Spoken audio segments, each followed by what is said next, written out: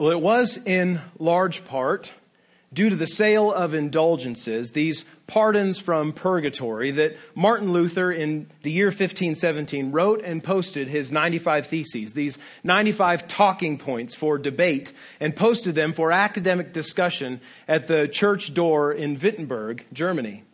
But it was not specifically the practice of indulgences that Luther was after, for indulgences were merely part of a bigger problem in Luther's view in the Catholic Church. The bigger problem lied in the Catholic sacrament of penance. The sacrament of penance, which is still practiced by the Roman Church today, is a means by which the forgiveness and grace of God are extended to believers who sin after their baptism. Penance is necessary, says the Catholic, because all sin bears with it both guilt and punishment. Now, the guilt of sin may be absolved by confessing that sin to a priest, but the temporal punishment, the stuff that is due your sin, must be paid either in purgatory or through works of penance, good works, works that show your contriteness of heart in this world, works that will shorten the length of time that a believer can expect to spend in purgatory before going on to heaven. This official teaching of the Roman Church, which legitimized the predatory and fallacious sale of indulgences, struck Martin Luther as dubious, to say the least. His own study of the Scriptures had brought about his suspicion in the practice of indulgences, and particularly the penance, the sacrament of penance, because he found in his study of Scripture a serious translational error in the official version of the Bible for the Roman Catholic Church, the Latin version, the Vulgate. The error was noticed with regard to the word that we know as repentance. Now, the Greek word for repentance is metanoia, means literally changing of the mind. But when Jerome, that is the man who translated the Bible into Latin about 1100 years before Martin Luther, when he translated the Greek word repent, he translated it into Latin not as repent, but as do penance. This translational error went largely unnoticed and unchanged until Martin Luther in the year 1516 got his hands on groundbreaking copies of the Hebrew Old Testament and Greek New Testament. Having learned Greek, he studied critical passages like Matthew chapter 4, verse 17, where Jesus says, "Repent because the kingdom of heaven is coming." And passages like Acts 2:38, where Peter, at the end of his first Christian sermon at Pentecost, when people are saying, "What do we do with this news about the Messiah?" Peter says, "Repent and be baptized, every one of you, for the forgiveness of sins." So the issue becomes clear then, doesn't it? For sins to be forgiven, the requisite work on the part of the individual is not doing penance. It's not doing works and deeds that satisfy God's anger and punishment of sin. But rather, the work to be done is to repent, to have a mind that is changed and turned from desiring sin to desiring righteousness, desiring godliness, wanting the things that God wants, loving the things that God loves. It's a mind that understands that God's fulfilled promise of salvation in Jesus, and it's a mind that embraces Christ as Lord. So then penance as a sacrament, as a means of dispensing and receiving grace, being a non-biblical concept that flowed from a non-biblical doctrine of purgatory, fundamentally misconstrued what it means to have grace and to be saved. Martin Luther's rediscovery of the critical word and concept of repentance, coupled with faith in Christ, led him and Protestants after him to affirm what we know as sola gratia, grace alone. This Protestant evangelical conviction that salvation, that forgiveness of sins, a right relationship with God is only available as a gift of God, a gift from God. This discovery led Martin Luther to attack the sacrament of penance, even from the outset of his 95 Theses. The first of his theses, the first of his talking points is this. He says, when our Lord and Master Jesus Christ said, "Repent," citing Matthew 4:17, he willed that the entire life of believers to be one of repentance. And secondly, this word, repentance, cannot be understood as referring to the sacrament of penance, that is, confession and satisfaction, as administered by the clergy. While Luther would gradually grow to reject the doctrine of purgatory altogether over the next decade of his life, he had already cast his lot firmly against any idea that the grace of God could somehow be earned or even meted out by sinful human agents. If salvation was truly by God's grace, only God could dispense it. And only God could save. So let us then, like our medieval friend Martin, turn to the Scriptures to see this wonderful truth about how salvation is given and received by God's grace through our faith. Ephesians chapter 2, verses 1 through 10. And the book of Ephesians is a letter of Paul to the church at Ephesus. We know more about the church at Ephesus than any other church in the New Testament. Paul spent a lot of time here, nearly 2 years ministering in the city. He addresses their elders in Acts chapter 19. Paul himself writes this letter to the Ephesians and 2 letters to Timothy, who is a chief elder, a lead elder in the city of Ephesus, amongst the churches in Ephesus. Even John the Apostle, when he receives his revelation from Christ, about which he writes the book Revelation, addresses a short letter or a short address to the church in Ephesus as well. This letter that Paul writes to the church in Ephesus, we call Ephesians, is split into 2 parts. The first part, chapters 1 through 3, gives a theological foundation, a theological basis and understanding for how it is that we are saved by grace through faith. And then chapters 4 through 6 give sort of practical outworking of what a life of faith in Christ looks like. And so here we turn our attention to Ephesians chapter 2, where Paul clearly points out to us this doctrine of salvation by grace alone. Paul writes in Ephesians chapter 2, verses 1 through 10. And you were dead in the trespasses and sins in which you once walked, following the course of this world, following the prince of the power of the air, the spirit that is now at work in the sons of disobedience, among whom we all once lived in the passions of our flesh, carrying out the desires of the body and the mind, and were by nature children of wrath, like the rest of mankind. But God, being rich in mercy, because of the great love with which he loved us, even when we were dead in our trespasses, made us alive together with Christ. By grace you have been saved, and raised us up with him, and seated us with him in the heavenly places in Christ Jesus, so that in the coming ages he might show the immeasurable riches of his grace in kindness toward us in Christ Jesus. For by grace you have been saved through faith. And this is not your own doing. It is the gift of God, not a result of works, so that no one may boast. For we are his workmanship, created in Christ Jesus for good works, which God prepared beforehand, that we should walk in them. Let's pray. Heavenly Father, as we open your word to explore and rediscover the truth of the salvation from sin that you give to us as a gift of your grace, God, would you open our minds and our hearts to receive what your word says to us this day? Give us grace to understand this morning, Father, and grace to apply your word to our lives.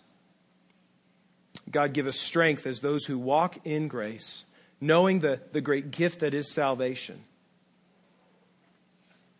God, to desire to communicate the wonderful gospel of Jesus and the gift of salvation, and how that can be received by trusting in him with all those that we know that do not yet know Christ.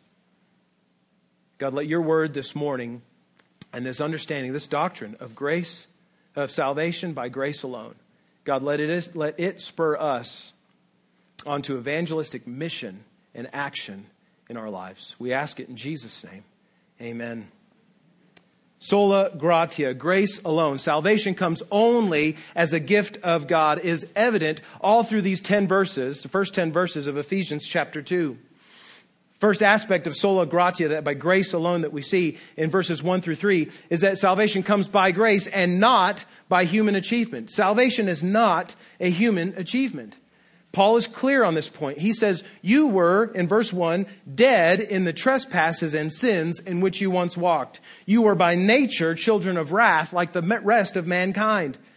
This is a strong statement, but it finds perfect consistency with what we understand about the effects of sin. Sin is deadly. Sin kills us. It separates us from God. Sin dramatically and tragically changes what it means to be human. And for evidence of that, we only need to turn our attention to Genesis chapter 3 and the first sin in the Garden of Eden. Right there, Adam and Eve both disobey God's command not to eat of the fruit of the tree that God had forbidden. And in so doing, in so eating of that fruit, their eyes are opened and they become aware for the very first time The difference between good and evil. That to obey God is good, and to disobey God is evil. For their sin, God curses both them and creation. Their relationship to one another will be strained. Women will experience great pain in bearing children. Men will experience pain and frustration in working the ground to provide for their family. And all people, when they die for their sin, and all people will die for their sin, they will return to the dust from which they were created. More than that, Adam and Eve, as our first parents, are expelled from the intimate presence of God in that garden. They're separated from Him. And though God had created them to be sinless and with the ability to obey God for the love of God, in their disobedience, they forever broke that ability for themselves and for their offspring. See, in this way, sin is like a spiritual birth defect that all of us are born with. Our first parents, Adam and Eve, in sinning became sinners. And we have all inherited from them that sinful spiritual disposition. We all from birth want things in our own way, in our own timing. The church father and great theologian Augustine of Hippo, around the year 400, when he was writing and living, he even pointed to the selfishness, the apparent selfishness of all human beings. But just looking at infants who have nursed and nursed their fill, who their mothers pull them away to set them aside, begin throwing tantrums at the fact that they no longer get to eat and nurse, even though they've had their fill. Augustine says even we see sinfulness and selfishness even in infants. This is the problem of sin. As Paul says, in it we are dead. Not barely hanging on to life, not merely hindered from being righteousness, but dead. Our status in sin is not as one who is flailing around in the ocean, weakened for treading water, needing only for someone to pull us out of our trial. No, our status in sin is as one whose lungs have already filled with water, whose heart has long quit beating, and whose lifeless body is already covered in barnacles at the floor of the ocean. We are dead in our sin. Dead men tell no tales, and dead men can do nothing about their deadness. In our sin, for which we are all guilty, we are the rightful recipients of a holy God's judgment for treason and rebellion against Him. We are, Paul says, by our sinful nature, children of God's just and righteous wrath. We have a grave problem. Pun intended. We need salvation. We need restoration to the state where we can choose godliness and choose righteousness. As image bearers of the God who created us, we need to be in communion with our Creator. We need to live, but we're dead. Paul writes in Romans 3:23, this is the problem of all humanity. He says, all have sinned and fall short of the glory of God. Sin is your problem. Sin is my problem. Sin is the greatest problem facing the world today. All of us have committed it. We're all treasonous traitors against the King of the universe, God the Creator. Not a one of us seeks righteousness or godliness or holiness on our own. David, the psalmist, King of Israel, says the same in Psalm 53, verses 2 and 3. He says, God looks down from heaven on the children of man to see if there are any who understand, any who seek after God. They have all fallen away. Together they have become corrupt. There is none who does good, not even one. So we, like Adam and Eve, have earned for our sin the same consequence, death. Paul, again, in Romans 6:23, tells us that this is what we've earned. He says the wages of sin is death. Do you see the gravity of the situation, friend? The problem is that you are dead in your sin. You can no sooner rise from the ocean floor, pluck off the barnacles, revive your heart, and expel from your lungs those gallons of seawater and live than an elephant can spread his wings and take flight to the skies. It just isn't possible. That was a Dumbo reference, by the way. Christian this morning, friend this morning, grasp and understand your total inability to stop sinning. Your total inability to pay the debt of sin you owe. Grasp and understand Your total inability to live a holy life on your own like God. The Apostle Paul says throughout Romans 6 that we are slaves to sin. All of us, by our own choosing, by our own willful sinning, have sold ourselves to a master of deception who has deceived us about what is good and best and right. And as slaves to sin, we approve as good those things that are evil and wicked. As slaves to sin, we are dead.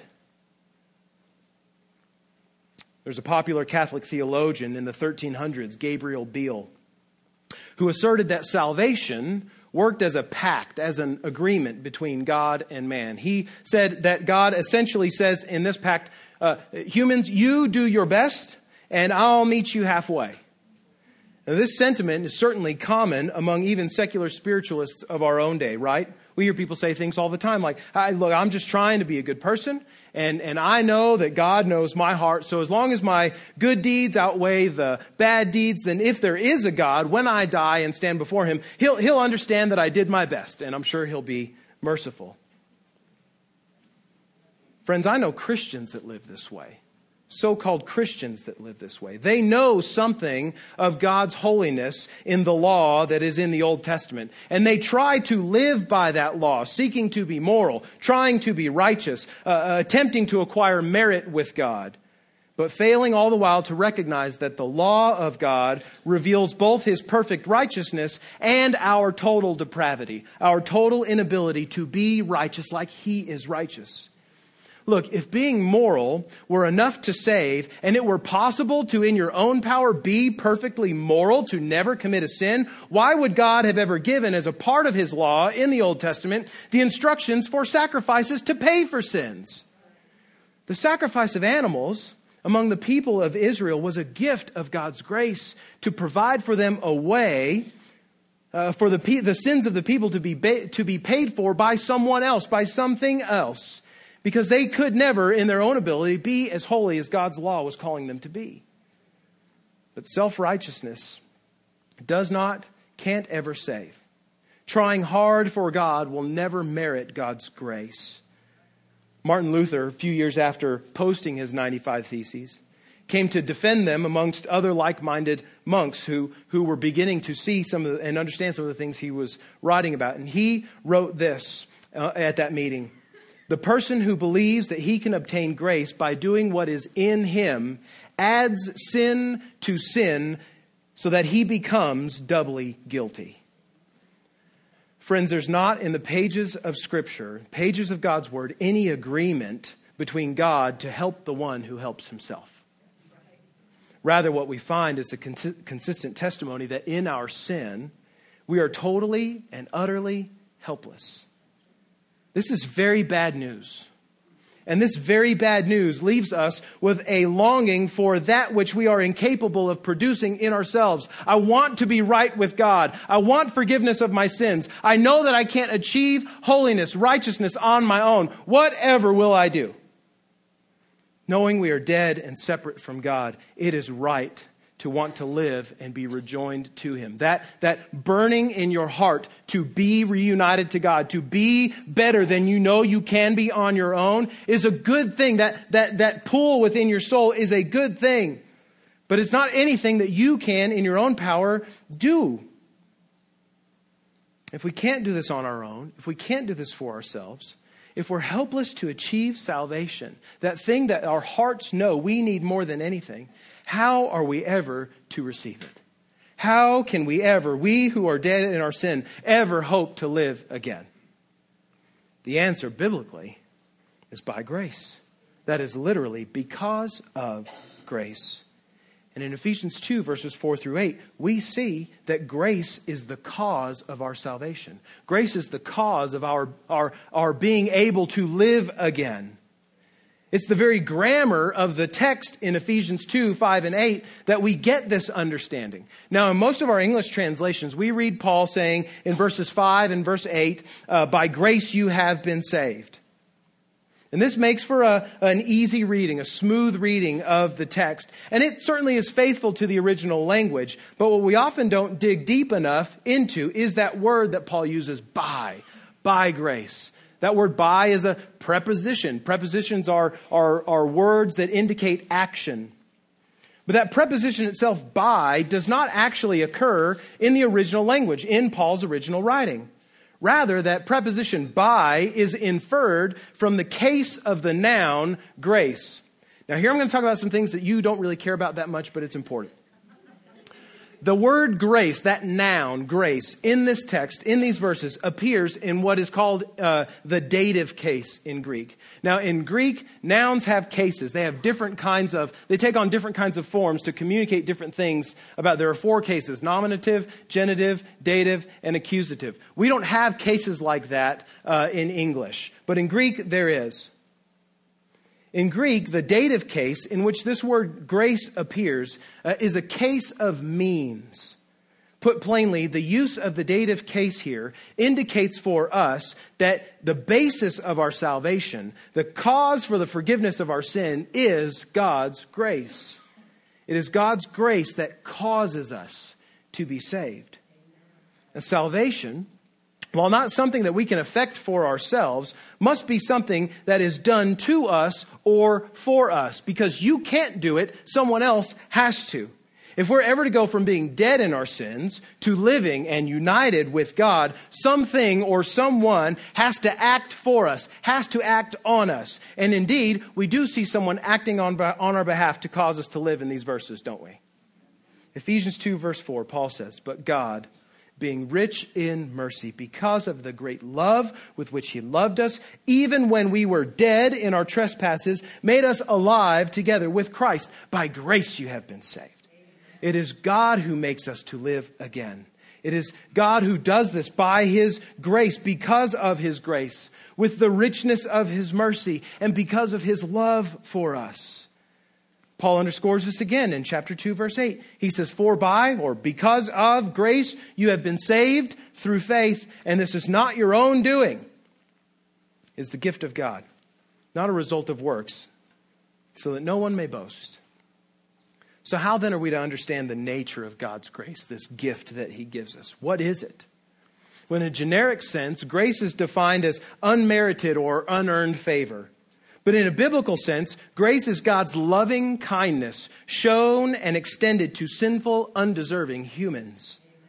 God's grace toward us in Scripture has historically been identified in 2 different ways.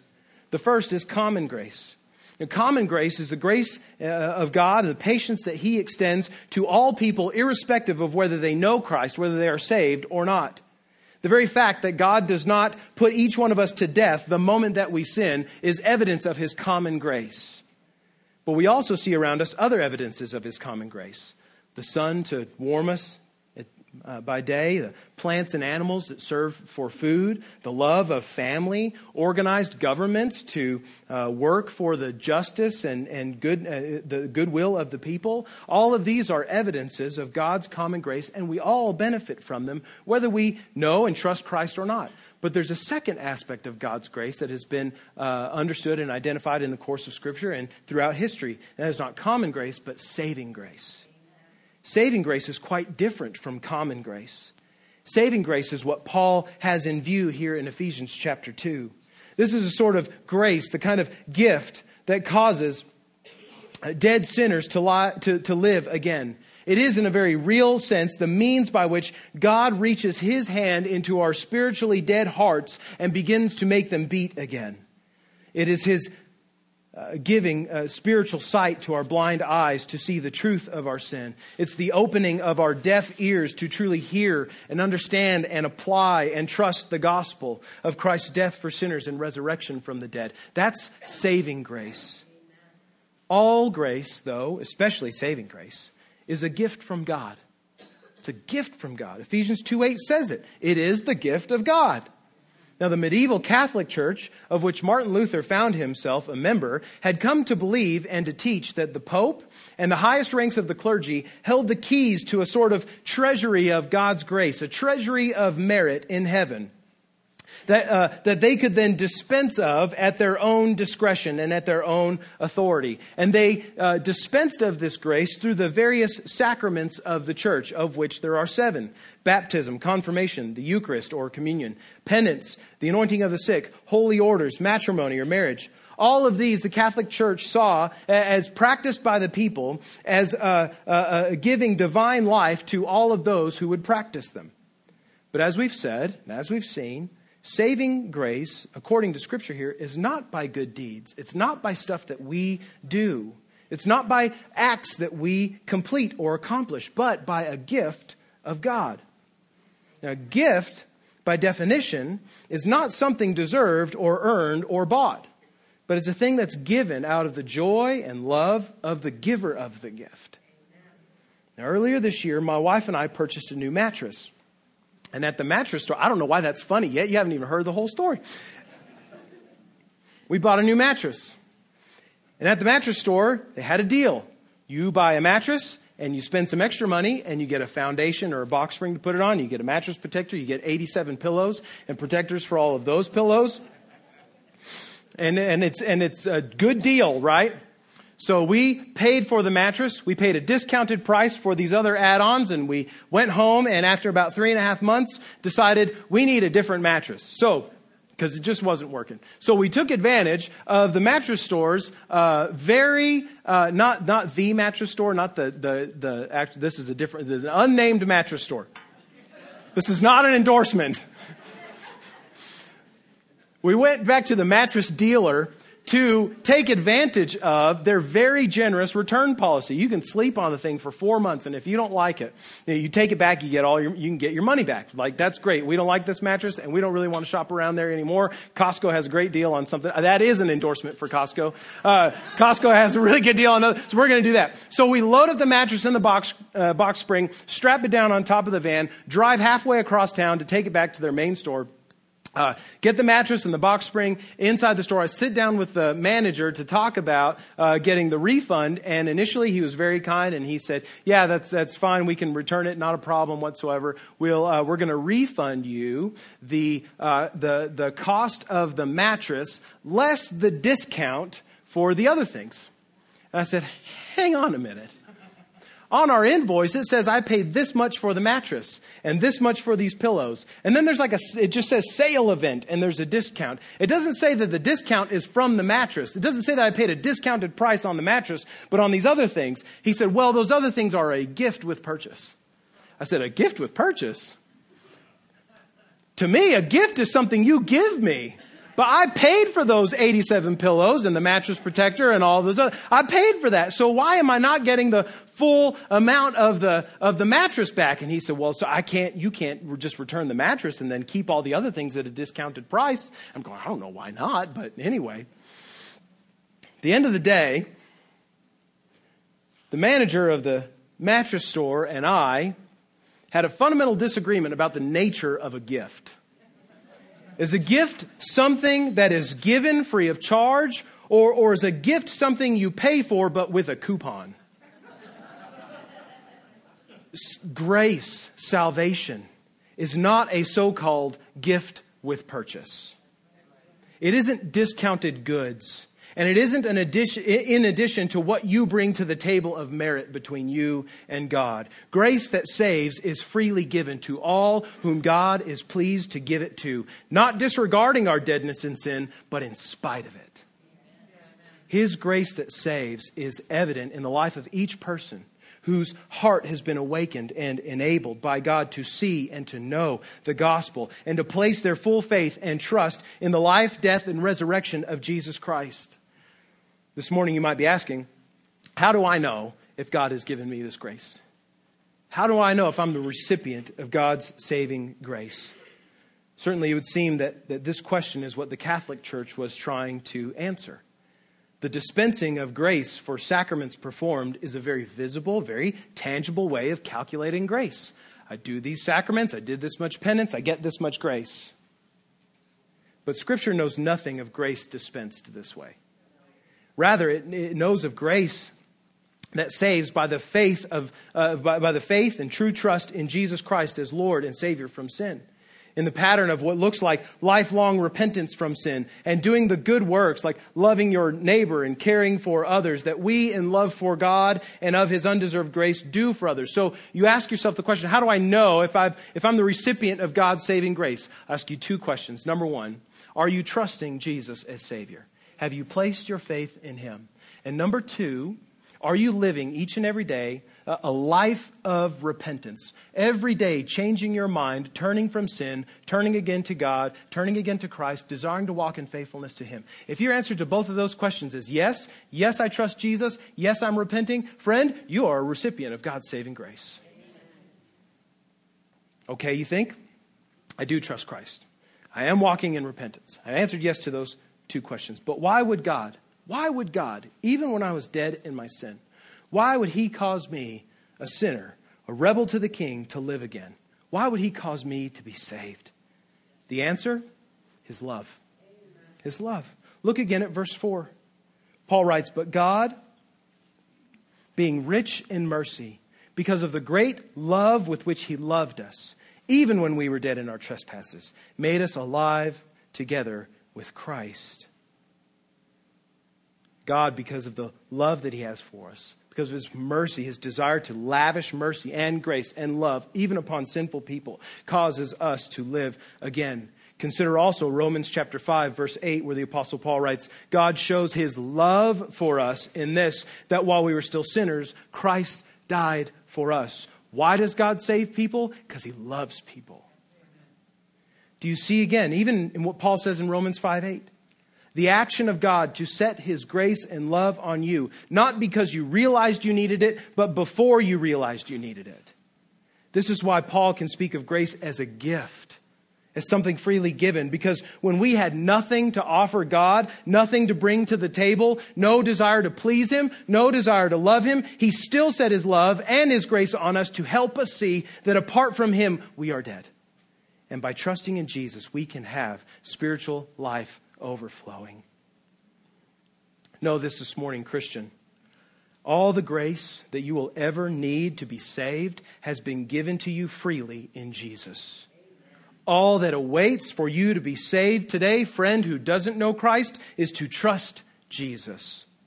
By grace you are saved through faith, Paul says. Faith is the conscious act of rejecting sin and self and placing Christ on the throne of your heart. Faith is not a work, faith is not a sacrament, but it's the way that God has given to receive salvation. You receive it by entrusting your life to the truth of the gospel and to God who has done all the work of salvation already for you in his Son, Jesus. Christian, if you know Jesus, you've tasted God's grace, would you begin to live like it if you're not already? Extend kindness and forgiveness to others, not because they owe you anything, but because you, tasting the infinite bounty of God's grace, desire to extend that to others as well. Do good. Love others, not for your own sake, not even for their sake, but for God's sake. And Christian, you can rest in the fact that you can know there is nothing left to prove to God and that he will not take his saving grace from you. Think about it. Think about it. If God would set his grace on you to awaken your soul to trust Jesus before you ever knew or cared to please God, how much more then, having trusted Jesus and been united to Christ by faith, being forgiven of sin, how much more will God keep you steadfastly in his grace? If there's nothing that kept him from awakening your dead heart, your dead life to see the truth of Christ, that you might trust it, why would he ever take it away having already trusted Jesus and been forgiven of your sin? Friend, you who trust Jesus, trusting in God's grace, resting in his grace, you are secure in your salvation. There's no need to worry. There's no work to do to prove your goodness to God. He's already declared you good because of what Christ has done. So rest in that. Rejoice in that. Amen. Salvation, grace, is not something that is humanly achievable. But it is a gift of God. It is the cause of God's grace is the cause of our salvation. And thirdly, in these verses, we see from Paul that God's grace to man, his gift of salvation, is in Christ, is located, is oriented around Christ. This church is a wonderful and beautiful doctrine. And I hope that you've already begun to see it in Scripture as we've been looking through it already this morning. God's eternal purposes of grace, His intention of saving sinners, it's all squarely located in, oriented around His Son, Jesus. Look at chapter 2, verse 5.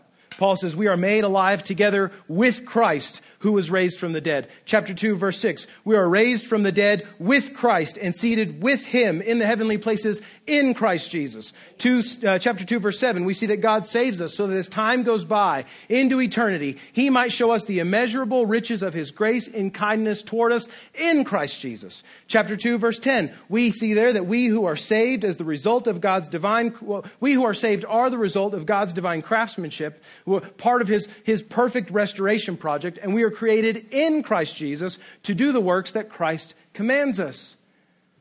You see already that grace, all around Christ, all about Christ, all rotating around Him. Look at Ephesians chapter 1, where we also see this.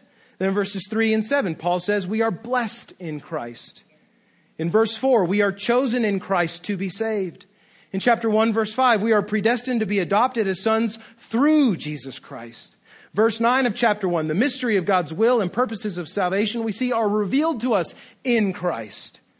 In verse 11, we have the inheritance of eternal life in Christ. In verse 12, our hope is set in Christ. In verse 13, our salvation is sure and sealed by the Holy Spirit as we believe in Christ. In verses 19 and 20, we see that God's work of salvation is worked in Christ. And in verses 22 and 23, we see that Christ is the ruler of all creation. He's the head of the church, which is the body of Christ. Jesus is the center. He's the thing around which God's grace orients. All of this in Ephesians chapter 1 and 2 is pointing us and calling us to see that at the very center of God's plan to save sinful human beings is not you, is not me, but is His own Son, Jesus Christ. All we are, all that we have as believers is because of Jesus. The whole of human history and salvation comes to its climax in the Son of God who, as Paul writes later in Philippians 2, though He exists eternally in the form of God, did not count equality with God a thing to be grasped, but He made Himself nothing, taking the form of a servant, being born in the likeness of men, and being found in human form, He humbled Himself by becoming obedient to the point of death, even death on a cross. Therefore, God has highly exalted Him and bestowed on Him the name that is above every name, so that the name of Jesus every knee should bow in heaven and on earth and under the earth, and every tongue confess that Jesus Christ is Lord, to the glory of God the Father. Church, there is no salvation apart from God's gift of it to us. There is no other agent, there's no other deliverer of God's grace than Jesus. There is no way to know God's grace apart from Jesus' death, which paid for your sins, and apart from His resurrection from the dead, which justified you to God. Friend, there is no other way to receive God's grace, His forgiveness, His salvation, other than by placing faith in Jesus. Our great need before God is to have our dead hearts brought to life. The only way our hearts are brought to life is by God's loving gift, which is mediated, which is purchased for us by His own Son, Jesus, God in the flesh. And we receive God's grace by trusting Christ. We receive the gift simply by trusting Jesus. There's no hope of salvation. There's no way of knowing God other than how He has chosen to give us salvation, and other than how He has chosen to be known by us. And He has made Himself known to us as the God who loves us by taking on humanity to die in our place. Because God's grace to us is perfected in Jesus, who died for sins on the cross. There is now then, Christian, there's no longer guilt. There's no longer punishment for sin for the one who trusts in Jesus. This is really good news. Earlier we said there's really bad news in the fact that we're dead in our sin, but this is really good news. The really good news is that for the believer in Jesus, who sins even after they've placed faith in Christ, even after they've been baptized, there is no more guilt, no more punishment awaiting them. As Christ took on the wrath of God against our sin on the cross, we who are in Christ are no longer children of God's wrath, but sons. Sons by His grace. Daughters by His grace. There is no waiting purgatory. There is no waiting punishment for you if you trust Jesus, because He's already received that punishment in your place.